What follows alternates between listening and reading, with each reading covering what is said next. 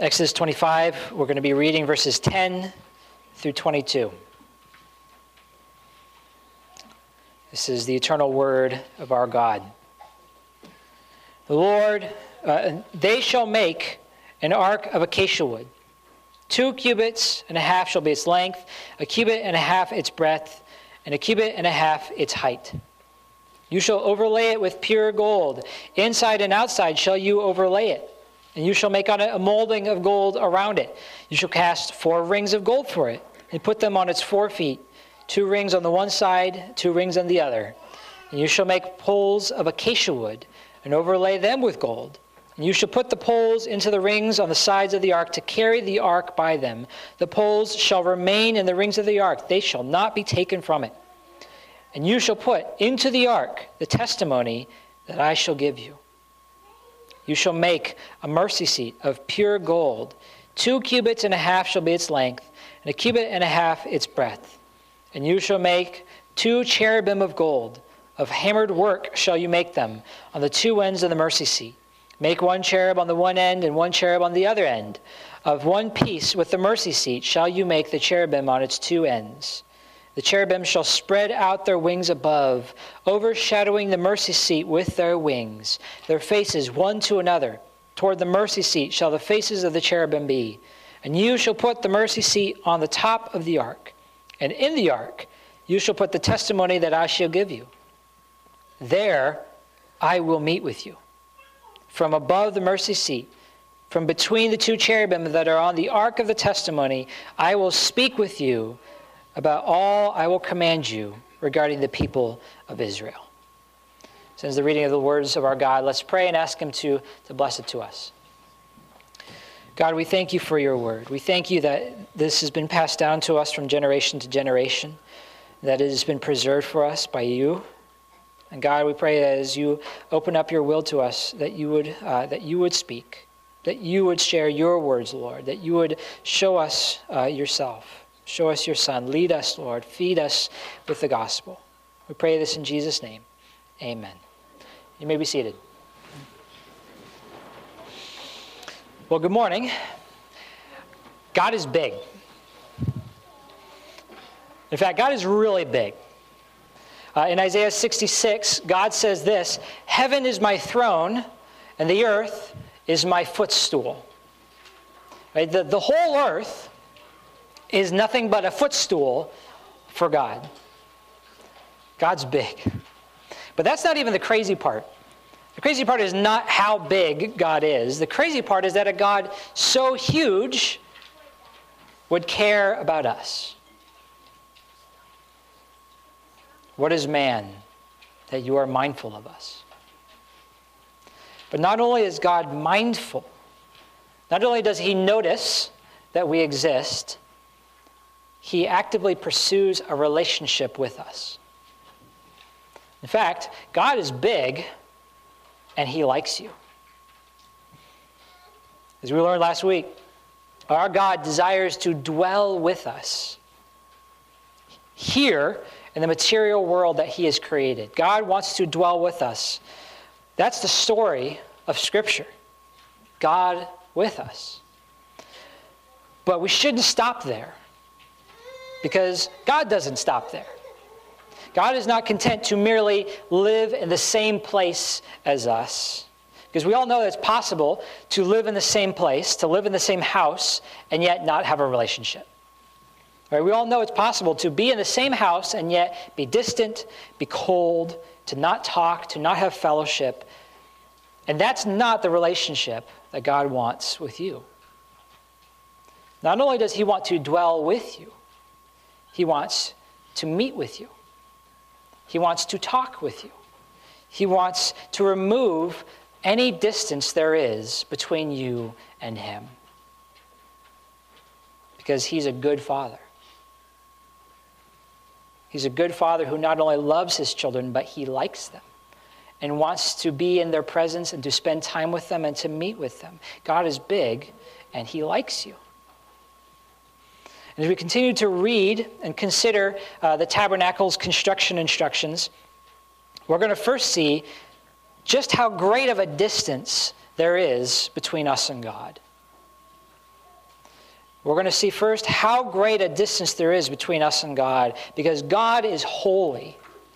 And he tells us in Exodus 33 that man shall not see me and live. But because he wants a close relationship with his people,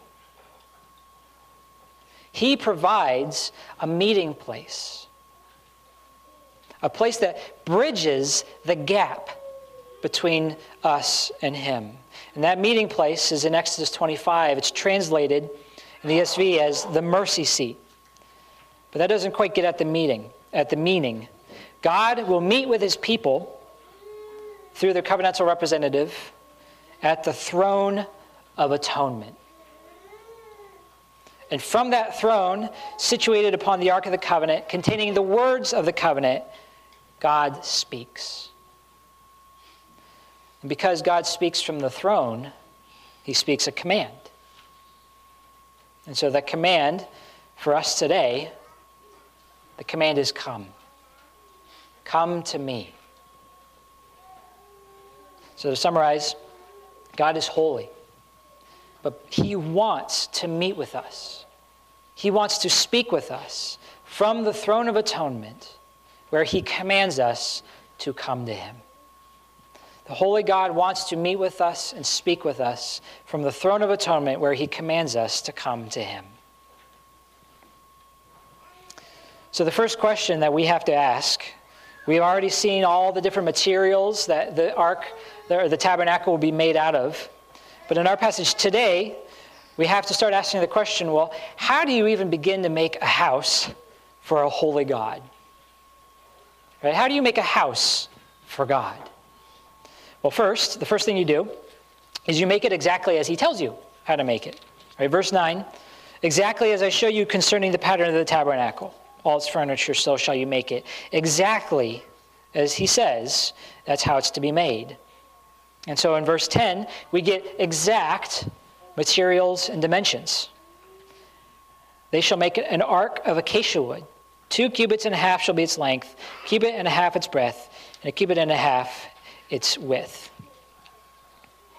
So secondly, we see that this house and everything in it, whether it's the ark or all the other things, they must reflect God's holiness. And God's holiness means two things. First, it means that he is outside of creation.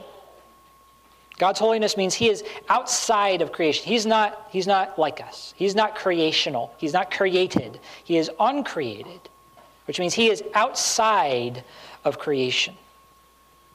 And the other thing that his holiness means is that he is absolutely, completely, morally pure.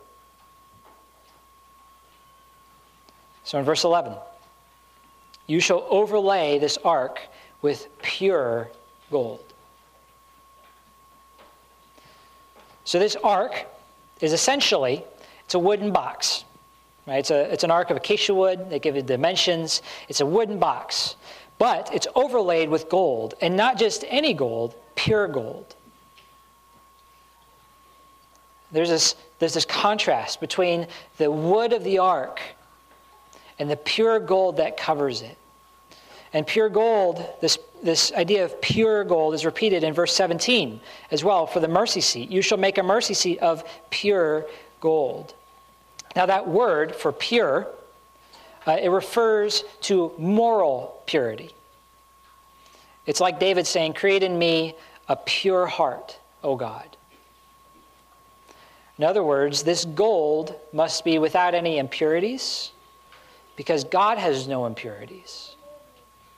The gold must be without spot, wrinkle, or blemish. God is holy, and so his house must be holy. And everything it's made out of must be holy and perfect. And because God is holy, because he's perfect and absolutely pure, humanity must maintain a safe distance from God or be burnt up.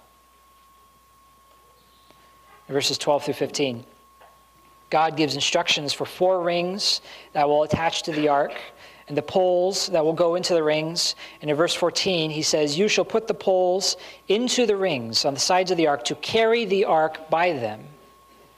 In the verse 15, the poles shall remain in the rings of the ark. They shall not be taken from it. In other words, the ark must be carried by these poles and only by these poles. Why? So that nobody touches the ark. Well, you might ask, well, what happens when you touch the ark? Well, just ask Uzzah, who put out his hand to catch the ark when the oxen stumbled, and God struck him down and killed him for touching it. Mankind must not touch the ark. There must be a safe distance between them and God. And to drive this home, look at verses 18 through 20. The Lord commands Moses to make 2 cherubim of gold and to put them on the ends of the mercy seat. In verse 20, he says, the cherubim shall spread out their wings above, overshadowing the mercy seat with their wings. Now, before we talk more about what the mercy seat is, just for now, think of the mercy seat as God's holy throne. This is his throne, the place of his presence. And when the Lord speaks from the Ark of the Covenant, he does so. He speaks from above the mercy seat, from between the cherubim and their overshadowing wings. And these cherubim, it says they're overshadowing the mercy seat, but overshadowing is not quite the right translation.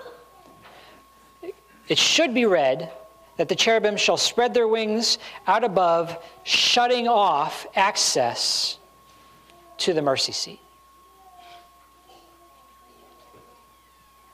That the cherubim are actually guarding access to the mercy seat.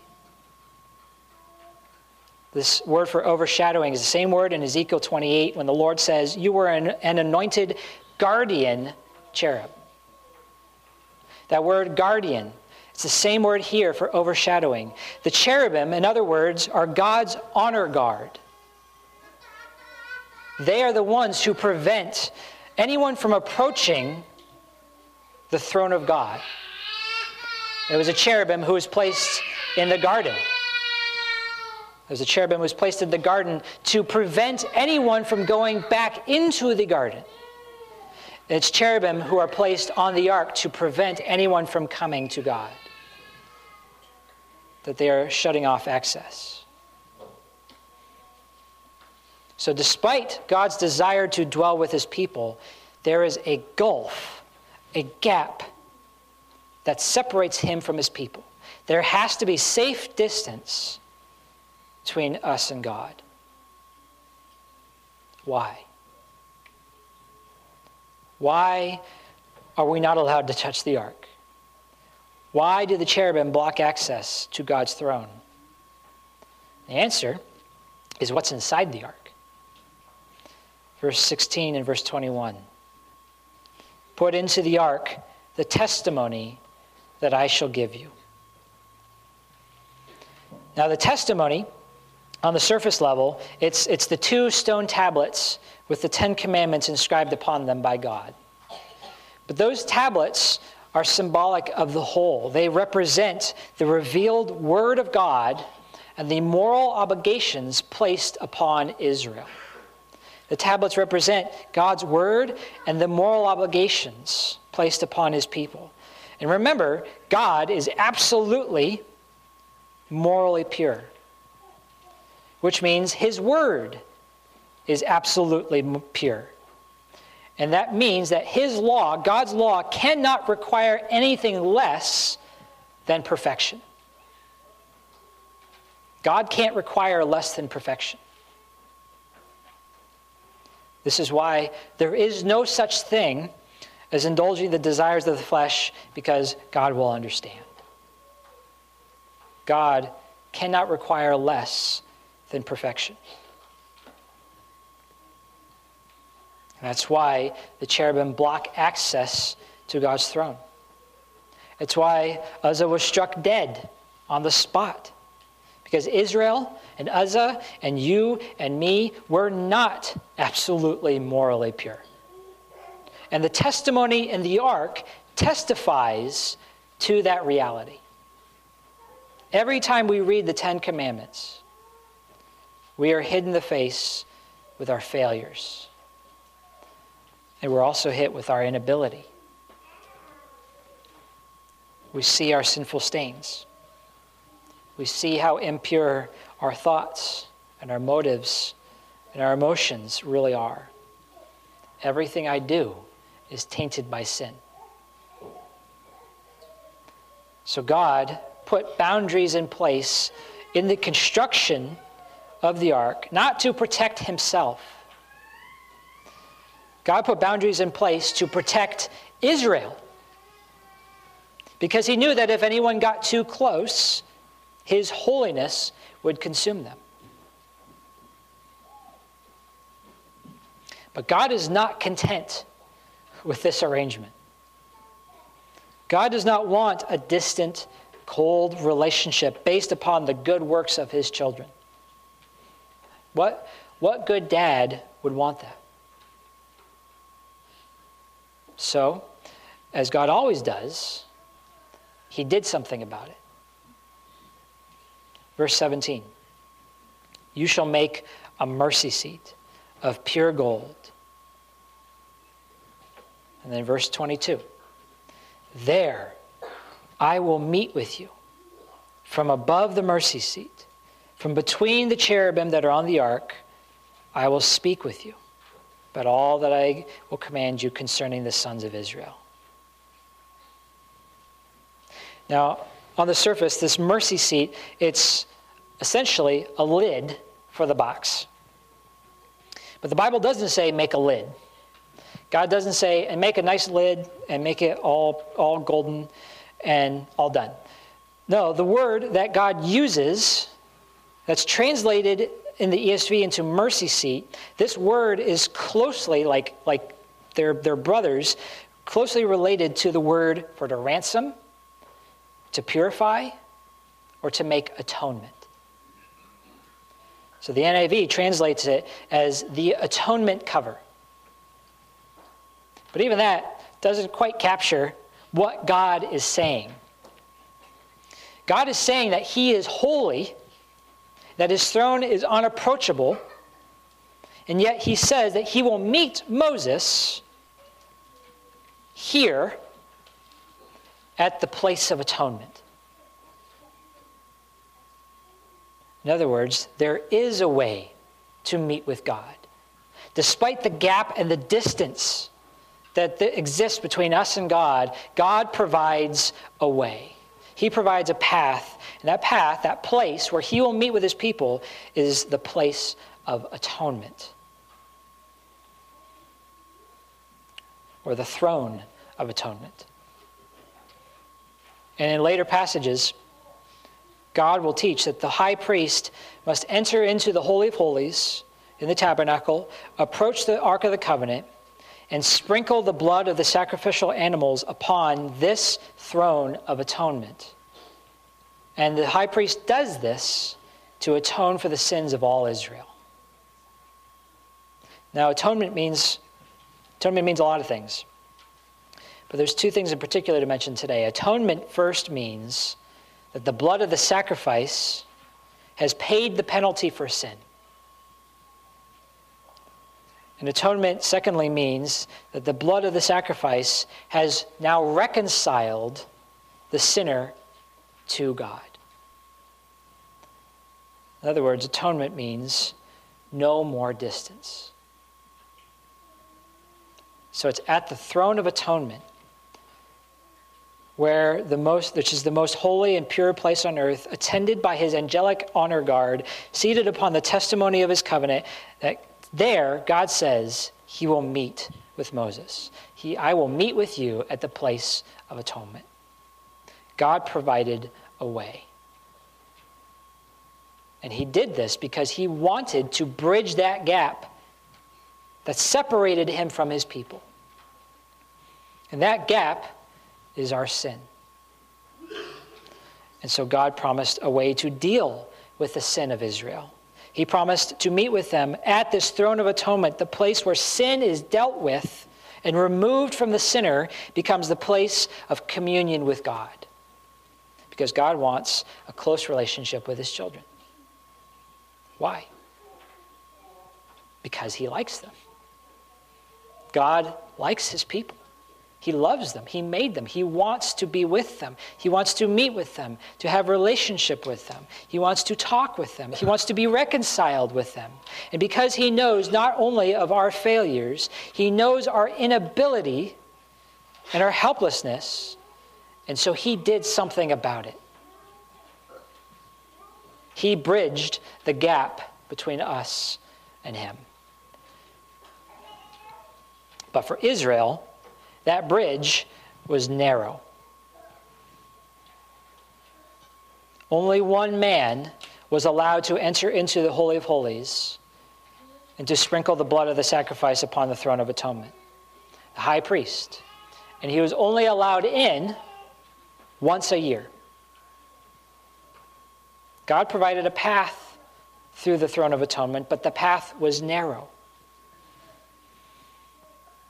But that was not God's final plan. God would not stop until the bridge between him and his people was as wide as the earth itself. So in Romans 3, Paul says that God presented Jesus as the propitiation by his blood. But where the ESV says propitiation, I believe that Paul is actually calling Jesus our place of atonement. Our mercy seat, if you will. In other words, Jesus is the bridge.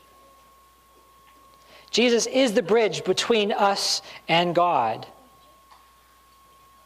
John 14, I am the way, the truth, and the life. Nobody comes to the Father except through me.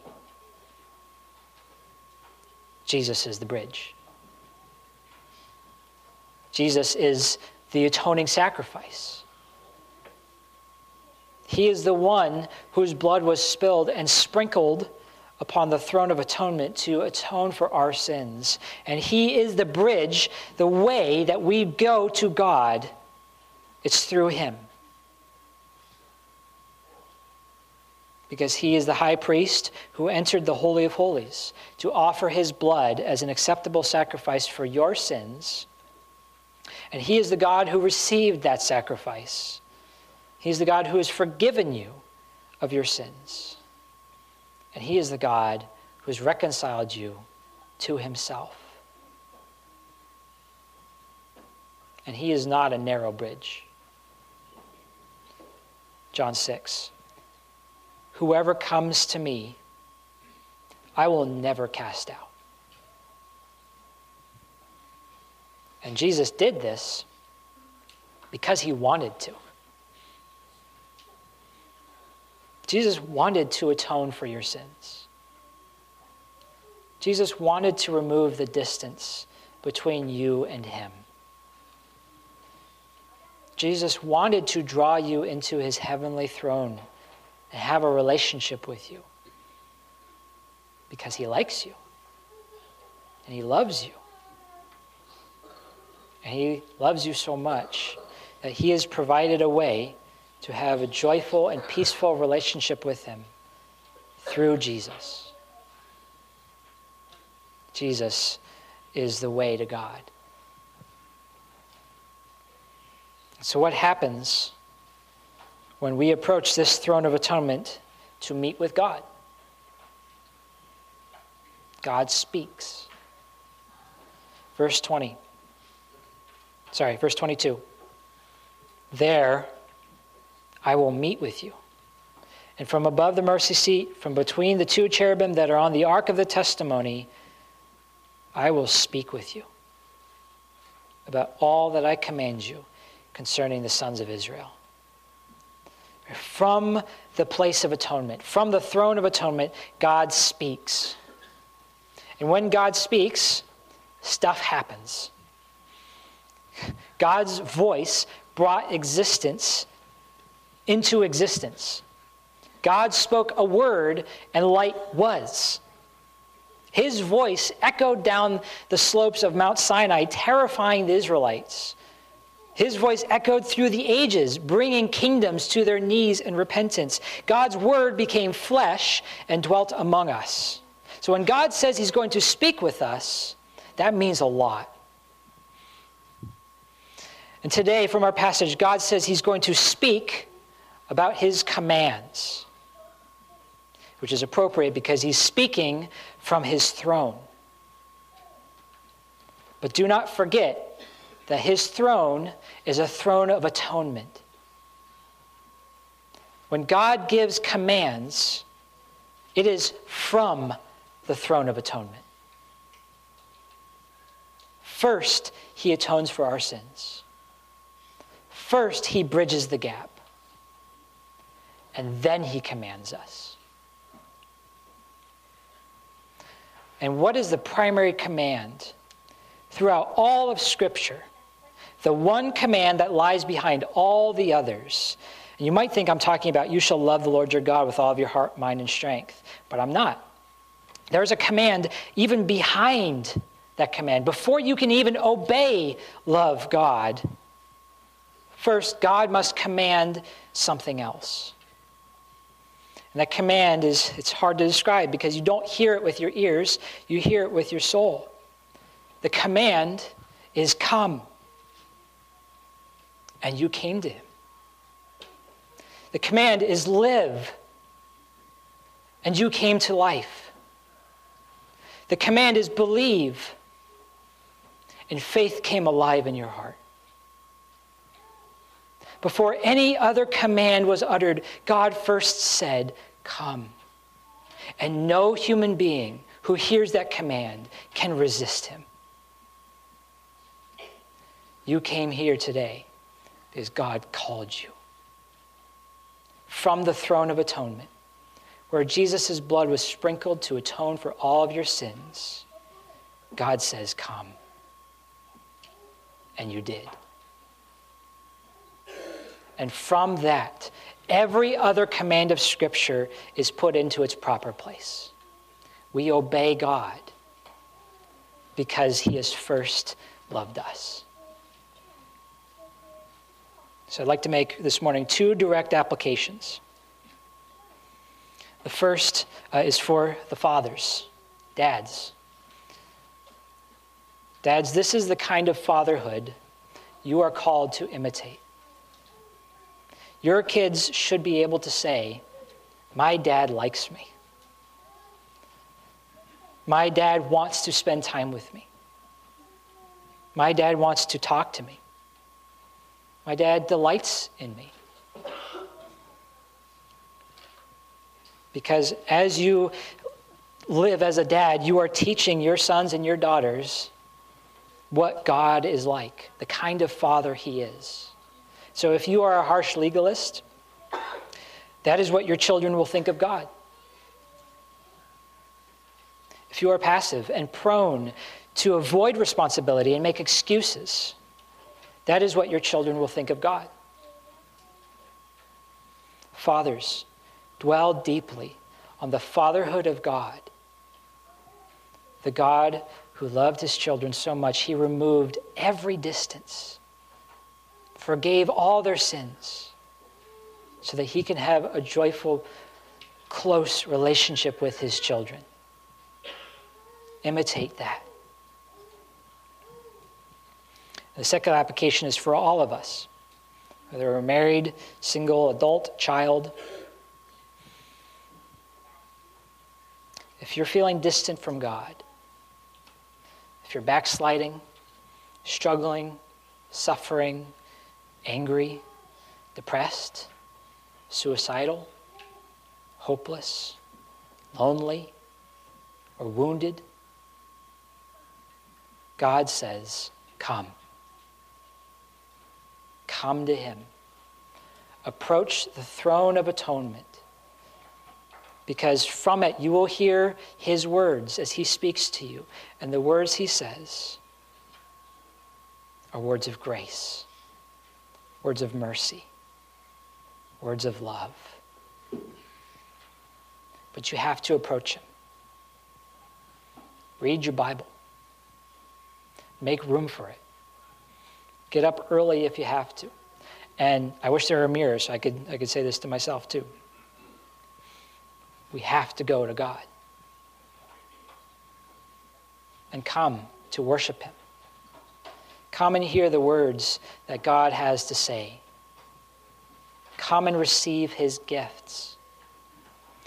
And the best gift that God has for us, for you today, is the supper that's before us.